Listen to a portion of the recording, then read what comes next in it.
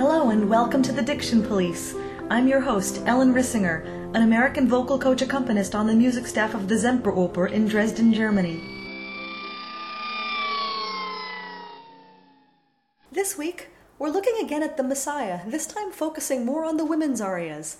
Soprano Amanda Majeski discusses the English diphthongs through the aria Rejoice Greatly, O Daughter of Zion, and the 4 short soprano recitatives before it. And then Jan and Catherine McDaniel return to focus on more of the problematic diction rules that come up in the Messiah. I was just on Skype with my dad, wondering about how I would start off this episode, and I said, well, maybe I'll just talk about why I like reality television shows. And his reaction was exactly what you can imagine. What? Reality shows are killing TV, which in some cases I do agree with. But there are a few reality shows that I think have interesting lessons that they can teach us as performers. Take Top Chef, for instance. It's a group of very talented people put into creatively challenging situations. Make your best fish meal, but with no heat. Take an old staple like meatloaf and modernize it. Or try to make whatever you're cooking look like something completely different. Isn't that kind of what we do? Take an aria that many sopranos have recorded and make it our own? Maybe not modernize it per se, but put our own personality into the character? Sing it with piano instead of an orchestra? Or maybe actually modernize it in terms of the production that we're doing at the time? Project Runway is similar. Use flowers and hardware to make a dress that we don't know is made up of flowers and hardware. Don't we have small startup companies all over the world putting on opera with either limited orchestration or just with piano, with a limited budget for set and costumes? And don't we expect them to make something that doesn't look like the budget was quite that limited? But the show that I think takes Top Chef one step further is the next Food Network Star. In this program, they not only have to cook well, the contestants also have to have something that they specialize in, plus they have to be able to talk about it in a limited time frame for a TV segment. It's fascinating to watch these people who seem like they have a whole lot of confidence melt down when they only have 30 seconds left to explain how to make an entire meal, or to see how they cope when they get frustrated that something's gone awry. This is the show that I find most relevant in terms of what we have to be able to do. I remember at the beginning of my career accompanying an audition for a baritone who was much further ahead of me in his career, and being stunned when he mumbled his way through it. In practical, everyday situations of rehearsals and performances, he was extremely confident. But when it came to introducing himself in an audition, he was just as insecure as I was, and it made him seem younger and unsure of himself to the people listening, which automatically puts him at a disadvantage. Watching the Food Network Star, you can see that happen to people too.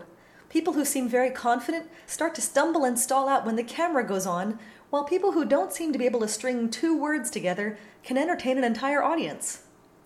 But you also see them grow every week through these challenges, and oftentimes it gives me ideas on how to practice being better spoken, being more open and friendly, and just being more myself in uncomfortable situations.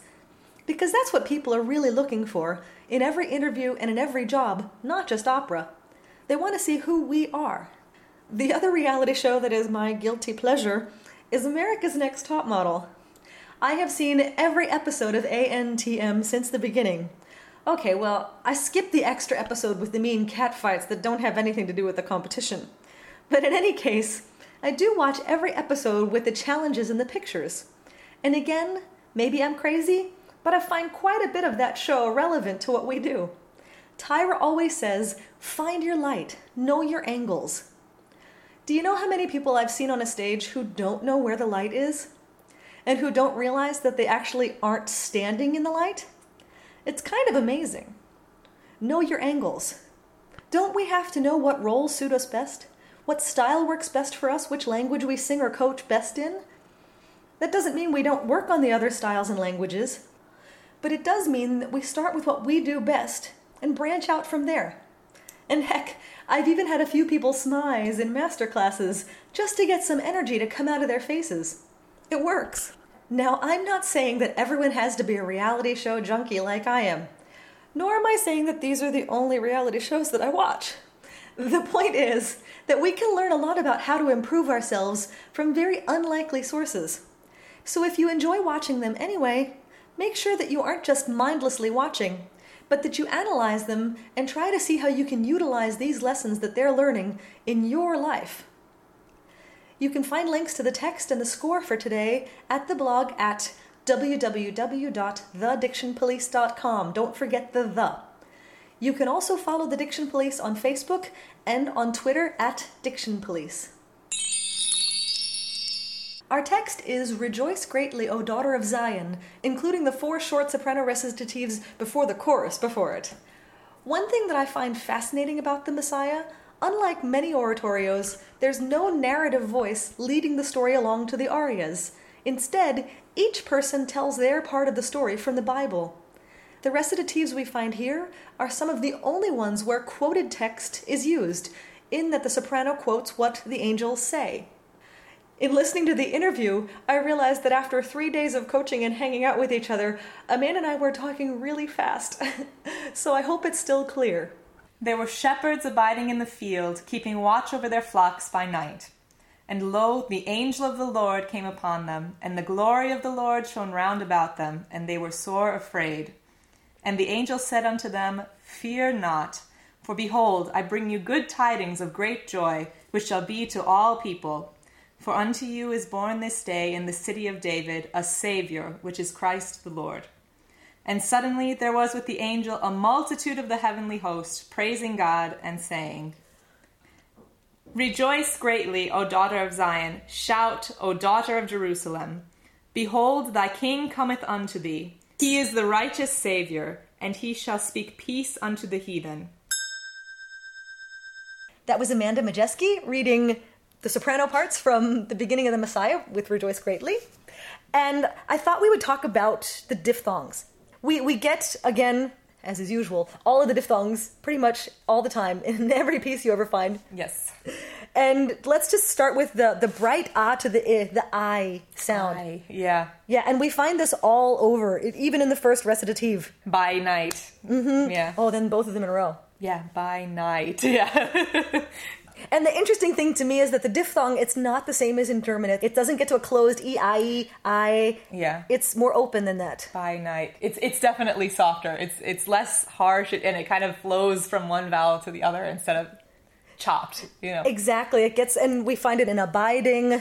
He is the righteous Savior. Exactly. Yeah. And you hear that's not righteous, it's righteous. Righteous. Very soft, gentle. Yeah. Exactly.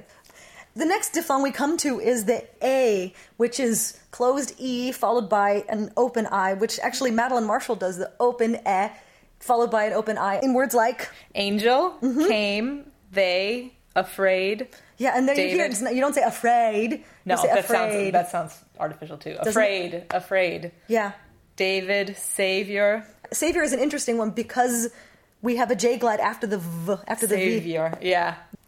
Saying greatly. And in stuff like that, greatly, would you explode these consonants? Greatly. Yeah, I think I would actually. I think the word might be lost in a large hall if I just said it greatly. Yeah. But greatly, just in the line of the music to get the word. Exactly. Yeah. And as I like to say, spit at people. Yeah, exactly. Yeah. The next diphthong is, of course, the O, which Americans have a problem with in every other language because we can't just say O. Yeah. We say O. You want to change the vowel. Yeah. Oh. It's my problem in German. I don't do that in German. Exactly. Yeah. Yeah. And, in Italian and in French and everybody else, they all have these pure vowels, and we're like, this one has to be a diphthong, right? And whenever you're singing the same vowel on 2 notes, you want to change it both times. Yes. It's frustrating. Yeah. So we have shown, behold, host. And I love the way you say behold, even when you say it now, because you said it with the front L. Oh, hilarious. That's like my trend lately. I don't know. Behold. No, I think because that's another thing that's hard for us as Americans. We say oh. Yeah, in the back. It's not really the healthiest thing to sing, I don't think. I don't know. Well, that's the thing. And it sounds funny when you sing it in English, I think, even. Yeah. So pull the L's front. Behold. Those are the dangerous ones when it's after an O. Because then the tongue is already in a back position. We go, behold. Right, yeah. And phonetically, again, just like the I and the A, it doesn't go to O. Yeah. It gets to an O. It's to an opener sound. Right. We don't have the Italian pure O when it happens. Behold. Mushes together a little bit. Exactly. For some reason, I think the ow is the one that I think of the most often as the diphthong. I don't know why. Yeah. But I had a hard time coming up with it. Maybe it's like the most severe. I don't know. Yeah. About, shout. And roundabout, because there's somewhere where there's Yeah, round about. And the glory of the Lord shone round about them. Yeah. And then, of course, we have the best one, because it's the one you're stuck singing in the aria the whole time. The open O followed by the I, which we get in the aria right at the beginning, which is? Rejoice. Exactly. Rejoice. So the question is, of course, every time you say rejoice, there's a coloratura on it. Oh, I know. Isn't that just awesome? So do you stick with the open O sound on that? Yeah, I do. Or do you head towards the ah more, or do you stay with the ah? I usually lend more towards an ah sound more than an O, just because I feel like the O, for me, for my voice, I make it too much with my mouth, and then it doesn't allow me to get the fast notes out. Exactly. So I tend to open it a little bit more, but then put the ois right at the end. Exactly, that diphthong right there. Yeah. And okay, while we're on the subject of coloratura, Yeah. I will go back and talk about diction for a second, but there's a lot of coloratura in this aria. Yes. And the phrases go on forever. They really, really do. How would you go about telling somebody to practice coloratura? How do you practice coloratura? Well, I have to start it slow. Mm-hmm. And just kind of sing it as a nice legato line to start, just so that I know how all the notes kind of feel in placement, and that I have all of them correct, that they're not slipping in and out. And then once you have it nice and slow, I speed it up eventually. And, I used to practice with the metronome, and I think it really helps, because then when you get a conductor, you don't know exactly what tempo the conductor is going to take it. Even on the day of the performance, you're not exactly sure. Exactly. But when you practice with the metronome, you get used to all different tempos and doing them in a very structured way, and not taking too much time, but staying within the phrase and learning to be musical within the beats. Exactly. Two other things is I want to talk about too. There's the delta, because in this piece we get the THs that are voiced 99% of the time. Yeah. Actually, in this piece, literally 99% of the time. Yeah. The only TH that I found that was unvoiced was cometh. Cometh, yeah. That one would be unvoiced because it's at the end of the word in that sense. And there's no E after it to make it like loathe, breathe. Right. But pretty much everything else here is the, right? Mm-hmm. There, both theirs. The, they, then, this, thy. Mm-hmm.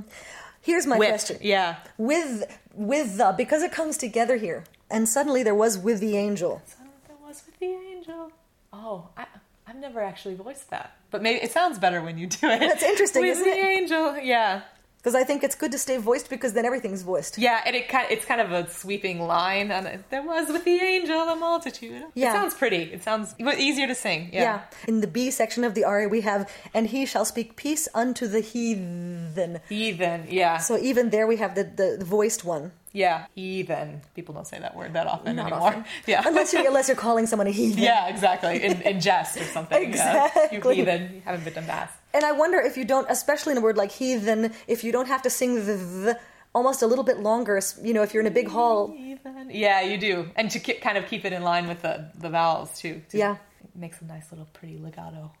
Yeah. Tapered ending. Mm-hmm. Yeah.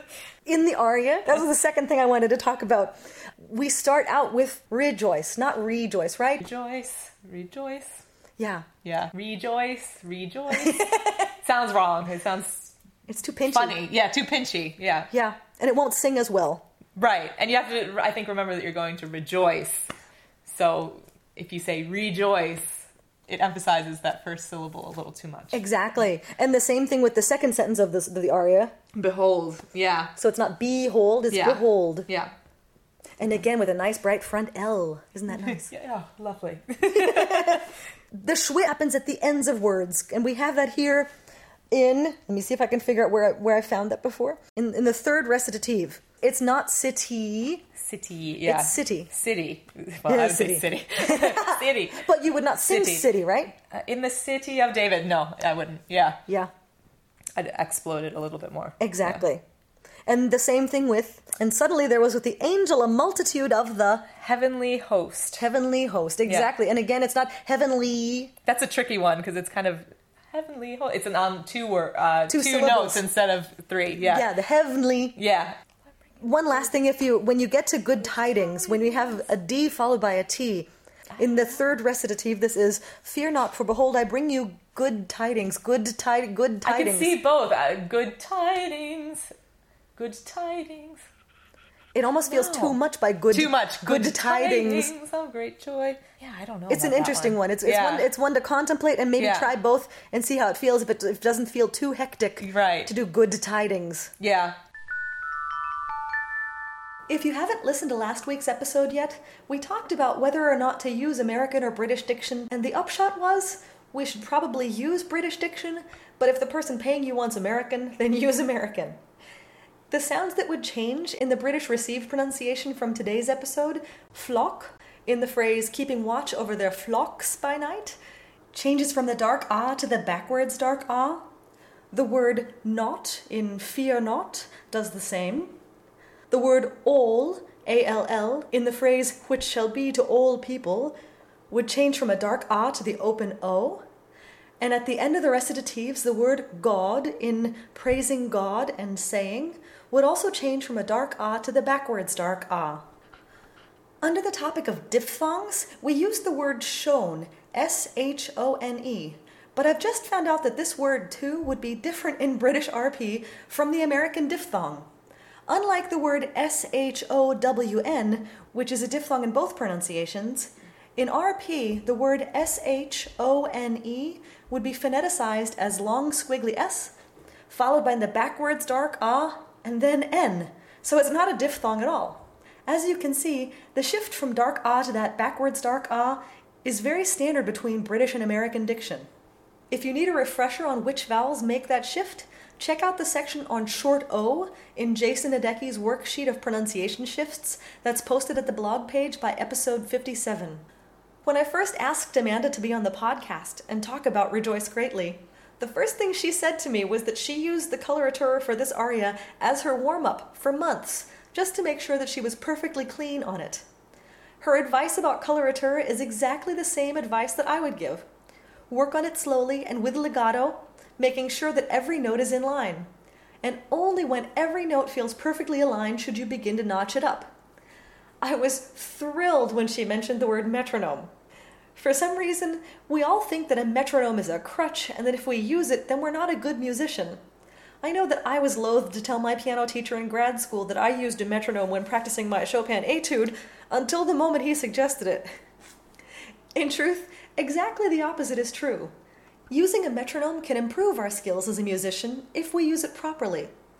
You don't just want to put it on and let it make the beat for you in the background somehow. When you put the metronome on, make sure that you still subdivise and internalize the beat and try to stick with it as perfectly as you can. Like Amanda said, you can never be quite sure what tempo the conductor will take on any given day. I've seen some performances that were as much as 10 minutes difference from one show to the next. So being rock solid at several tempos in coloratura can be a huge help. Once you've learned something that way, you'll usually find a sweet spot of tempo for your voice, and being able to tell the conductor, oh, this seems to work for me at 112 or 116, can sometimes really help out, because it shows that you've thought about it. And then if the conductor wants you to change it, you're also still prepared. We talked about the Velta phonetic letter, which is the voiced TH sound. The word with is really interesting, because no one seems to realize that we even have the possibility to voice it. And it's not something I've ever really looked up in detail, so I just did that now. Catherine LeBoeuf says that the final TH of with, W-I-T-H, should match the quality of the following consonant. So if it's followed by an unvoiced consonant, it should be unvoiced. For example, with fire. If it's followed by a voiced consonant or a vowel, it should be voiced. With a song or with zest. However, Madeline Marshall wants it voiced all the time, except in the case that it's followed by an unvoiced TH. She actually has a specific rule for with followed by a word that starts with another TH. There she says we should only say the second TH sound. So with things would be unvoiced, but with those would be voiced. No matter which rule you follow, therefore, in the case that we have here, we should be using a voiced delta, since with is followed by the voiced TH of the, And suddenly there was with the angels, with the added bonus of it being more legato. I had wanted to talk about diphthongs in this episode because there are a ton of them, and it's been a while since we talked about them. The English language is riddled with diphthongs, which makes it difficult for us in other languages sometimes. As you heard, we don't do them like Italians, so both of the sounds aren't as strong, and they sort of glide from one sound to the next, rather than being two separate sounds. They also don't go to a closed vowel the way German diphthongs do. The diphthongs in English are bright A followed by open capital I, as in brightly. Depending on the source, closed or open E followed by open capital I, as in angel and they. Also, depending on which resource you're using, dark or bright A followed by the open cookie U, as in roundabout. Closed O followed by open U, as in shown if you're American and not British, and host. And open O to open capital I, as in rejoice. For more about diphthongs in English, check out episode 17 of the podcast.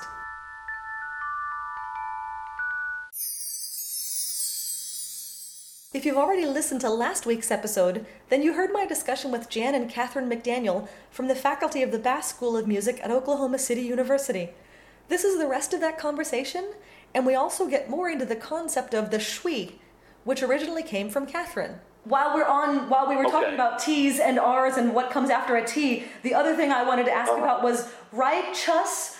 T-ash, righteous, yeah. Righteous, we wouldn't denunciate that like we would tree or some of the ones that we would separate the ch sound.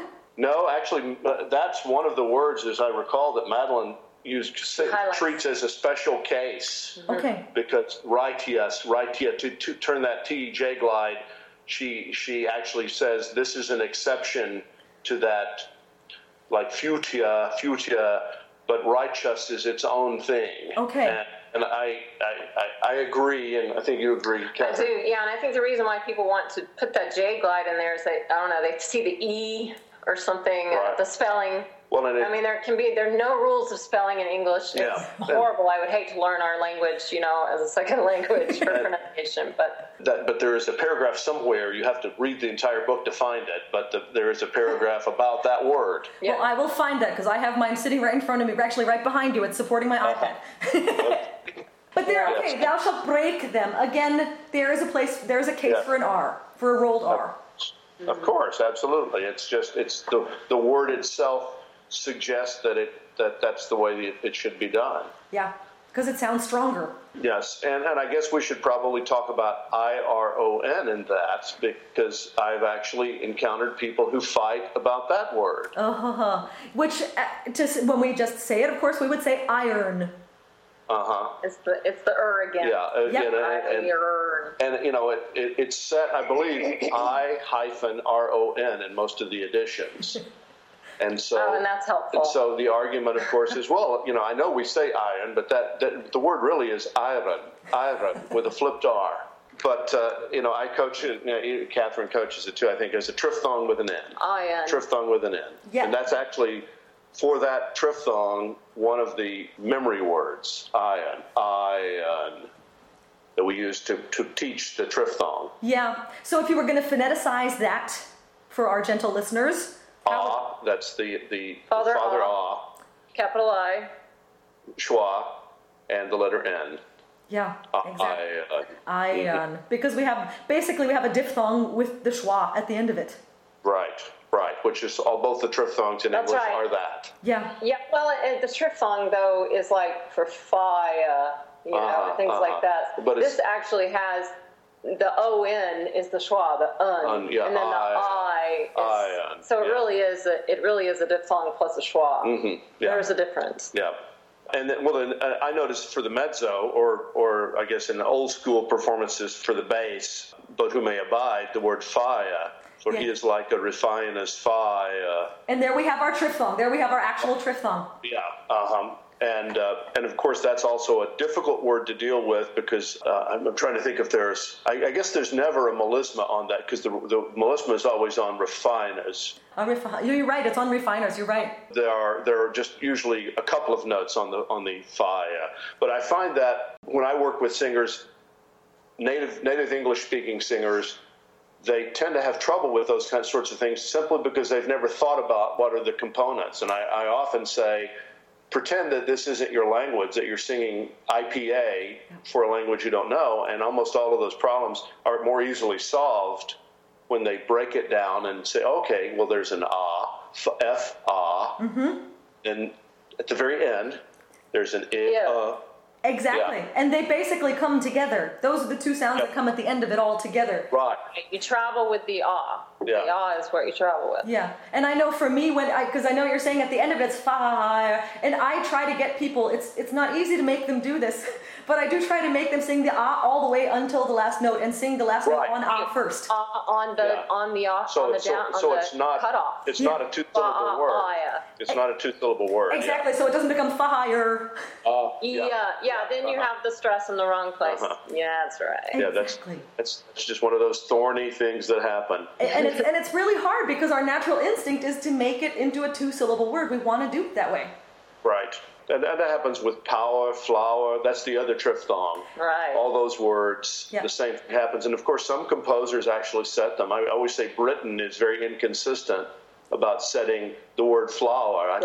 When I coach Rape of Lucretia, that aria, the Give Him This Orchid, is set sometimes as a two-syllable word and sometimes as a one-syllable word. Britten himself was on the fence, you might say, about that. Yeah, trying to convince someone that there's actually no W in that word. Right. Exactly. A real problem sometimes, yeah. Exactly. Let's see, I made a couple of notes here. These are just peripheral things. Let's see, but who may abide the day of his coming, and who shall send? When he appeareth is one of those things that very few singers these days think to do without being told. Again, their WHs. It's a very easy rule. Say the H. It is. WH is HW, or it's with the exception of the word who. Yeah, where you're already saying the H anyway. That's actually on our exam. We underline the WH, and of course they instinctively put the inverted W, and then we say no. It's not whoo. It's not whoo. Yeah. So for everybody who's going to the Bass School of Music, when you take your final, that's a question. Now you know. Now you'll see how many of your students listen to the podcast. Yeah. And then, let's see, I wrote down that dwell versus that dwell. In other words, whether to implode or explode. And I think those things, at least I think those are case-by-case situations. Exactly, because we had a question with good tidings. Right. Good tidings. Because that dwell, I think the T needs to be strong, but with good tidings, you could almost make a case that it could run together because we also have that, for behold, I bring you good tidings. Right. And that's, to me, that's a I call that colonnated, where if you're transcribing it, the D would have that IPA colon, the two triangle colon between it and the T, which would imply implosion. Yeah. Good tidings. And I think, I always say the rule of thumb is if it sounds what I call diction-y, it's too much. Yeah. And I think it depends on the tempo, the tessitura, the note values, and the drama, the relative drama of it. So it depends on how quickly it is, Actually, my brain was going, oh, thou, that tellest. That tellest versus that tellest. No, I always have a rule about T's like that. You don't ever want right? No. Tellest. Yeah. That's tellest. And you sing that all the time, that aria. That tellest. That tellest. Yeah, you never want that sound. It's just sprinkler sound. There is a T. Yeah, it's just imploded. That tellest. Yeah, exactly. Well, and I have the same thing in German, actually. When you're working with a foreigner, you're trying to say abbiegen. It's not abbiegen, it's abbiegen. You have to actually literally stop the sound. Right. Even if you don't think about imploding it, just stop making noise. Right. Stop part of the plosive consonant, the thing that builds the pressure up, has to do its job. Yeah. It has to stop the flow of air. Exactly. And it makes the word then understandable. Yeah, absolutely. Yeah. Absolutely. And clearly makes it unvoiced. Mm-hmm. Yeah. This is a real problem, and it's an increasing problem. The BDG finals. I'm so glad you said this because I was totally going to talk about that. I was looking through my Madeline Marshall today and had written at the top of that chapter, bedbug. That was our mnemonic for remembering this. Uh-huh. And because I had gone through some of them and realized we have to talk about this needs a schwa. Well, I like an I. I don't like the because I feel like it points the voice down. But there has to be a shadow vowel. Right, there must. Otherwise, it's unvoiced and it's the wrong sound. Yep. And this was something that when I was coming of age, this was not a problem. But it's become an increasing problem across the board with all of our students. They'll be very comfortable singing God. They stop phonating slightly before they need to, and the result is a T. Which makes you sound German. Yes. Uh-huh. And I wrote down God with us, because that's the place in Messiah where that happens. I forget, that's at the end of a recitative. And talking about, what kind of vowel you want to think, the way I describe a schwa in general to my students is that the sensation of a schwa is nothing in your articulators. You have things that you activate your lips for, and you have things that you activate your tongue for. For schwa, nothing. But you do have voice that's happening.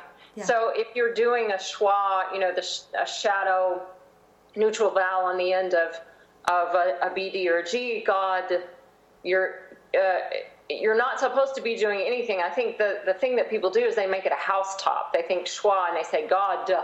Yeah. Which is, I think what you're saying, you're responding to, you don't want them dropping their jaw like that. I didn't get to talk to you about the shui. I mean, my little thing that I made up, and it's only for the final Y and IES, because I discovered that my students, since we were IPAing those as capital I, they were thinking capital I, when they first learned capital I, they learned the vowel that's in the word him. Exactly. And so they're saying lady.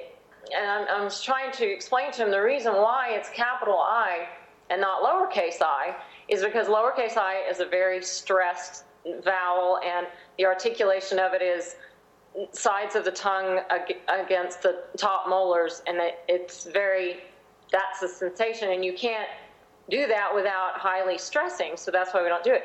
But I wanted them to think about those final Y's and IES as little I unstressed. Yeah. So I said it's kind of like a schwa, but it's an E, so I called it a shui. Exactly. And I was going to call it a shui on the thing, and I thought if I say shui, they're going to think it's spelled with two E's. That's why I wanted to say a shui, so they at least know the spelling of it. I know, yeah. And so, the point is that to the singer, it feels like E, but it's unaccented, so lady and ladies. But, we do have unaccented syllables that do take the capital I, like beneath, all of those prefixes. Because we have the rejoice and behold. Exactly, and those aren't shuis. And the reason I just called it a shui is I thought I wish we had a different symbol for this. It should be like cursive capital I. It kind of has a little schwa look about it. Well, what about just an upside down I? Yeah, that would be good. Yeah, that'd be great. That's following the principle of the IPA. Exactly, because then it's just the upside down version of the closed vowel. The shui comes up in every valley because Handel setting the text awkwardly, putting notes on higher notes and longer notes, invites a closed vowel, and then of course if they see and they try to sing a capital I, every valley, and that's not the right. That's not the right one. It doesn't sound like a word, so that we really are missing a symbol. Yeah, we're missing a symbol there. The other issue that I have with the open I is that when we speak an open I, depending on the dialect in English, you get almost a hem or with. Exactly. They turn it to epsilon, and I'm always explaining to my students that it's a very close neighbor to the lowercase I. It's still closed feeling. That's it. It has to have a point to it. If we don't get a point to it, it's going to go sort of straight up and down and stay in the mouth and not be heard. Yeah. Absolutely. I was so glad to be able to discuss the shui more in depth with Catherine, since it is her concept. And that brought us back to the aria we discussed last week, Every Valley. Both words end with an unstressed E sound, which is the shui, Or as I said before, the shwi, so that we remember that it's spelled S-C-H-W-I. On an earlier episode, I also thought that that prefix syllable R-E, B-E, and D-E was a shwi, but it's not. That is actually an open capital I, so I'll have to mark that in the post at the blog too. As we said, Madeline Marshall transcribes that final shwi as a plain old open capital I, while Catherine LaBeouf uses a lowercase I with a line through it. Since I use that symbol in Russian for that I vowel, I try to avoid using the same phonetic letter when it's not the same or a similar phonetic sound. So I think my idea of an upside-down lowercase I, which probably also looks like an exclamation point, while technically incorrect to the International Phonetic Alphabet Association, makes the most sense to me. Again, you can use whatever letter you choose for these sounds in your own transcription. What we're looking for are common means by which we can discuss the sounds with each other, and then transcribe them to make the most oral sense to us. I did look up the word righteous in Madeline Marshall's book, and sure enough, it's right there on page 119. This is a word that I would have immediately pronounced correctly until I started seriously studying diction, and then I probably would have overthought it. So I'm happy to be able to find a specific rule telling us what to do, which makes life much simpler. I used to date a very handsome Greek man, and while I was learning Greek, and yes, we do have some Greek episodes coming up soon, he was also taking English lessons. Once in a while, he would say to me on the phone, "I am very tired," instead of, "I'm very tired." It may look that way to a foreign eye, but we don't separate these words before the R. So why should we, as English speakers, not maintain that same rule in the triphthong iron, I-R-O-N, in Thou Shalt Break Them? As I said last week, for some reason in the Messiah we don't trust our ears, but maybe we should. The first time I ever heard about triphthongs was in Dr. Robert Page's choir at Carnegie Mellon, where he insisted that we sing the word O-U-R as dark ah, open U, schwa, awa. This holds true for the words we mentioned like flower and power, flower and power, none of which have a W in their phonetics. Glides like W and J can actually only be glides before a syllable with stress, and the schwa is by its definition unstressed. Good tidings. I like Jan's rule that things shouldn't sound too diction-y, so if you sing good tidings and you feel that it sounds too much like you're just popping out consonants rather than really saying words, feel free to simplify that to good tidings. And Catherine had an interesting point about not exploding two T's in a row like that tellest good tidings to Zion. According to Madeline Marshall, when final and initial T come together, we actually have the choice as to whether or not we want to implode or explode that first T, depending on the speed of the music and the importance and the formality of the words. In the case of O thou that tellest, you could probably make an argument for both choices. But if you do choose to implode the first T, again, make sure to actually stop the sound. It can't be that tellest. Instead, think of a double consonant in Italian like batti, just not dentalized. You stop the sound, which builds up the air to make the following T more plosive, that tellest. Which brings me to bedbug. I had written at the top of one of the chapters in my Singer's Manual of English Diction the word bedbug. I wasn't very clear in the interview. This mnemonic contains the consonants that require a shadow vowel in order to make them voiced, B, D, and G. I know that I've talked about this before on the podcast, but it bears repeating so that you can defend yourself against people who tell you they don't want shadow vowels. I personally like an open capital I a little bit as that shadow vowel, while Catherine and Jan want the schwa. Whatever you're thinking of using for the shadow vowel, make sure that it's there and that it's not pulling the voice out of alignment.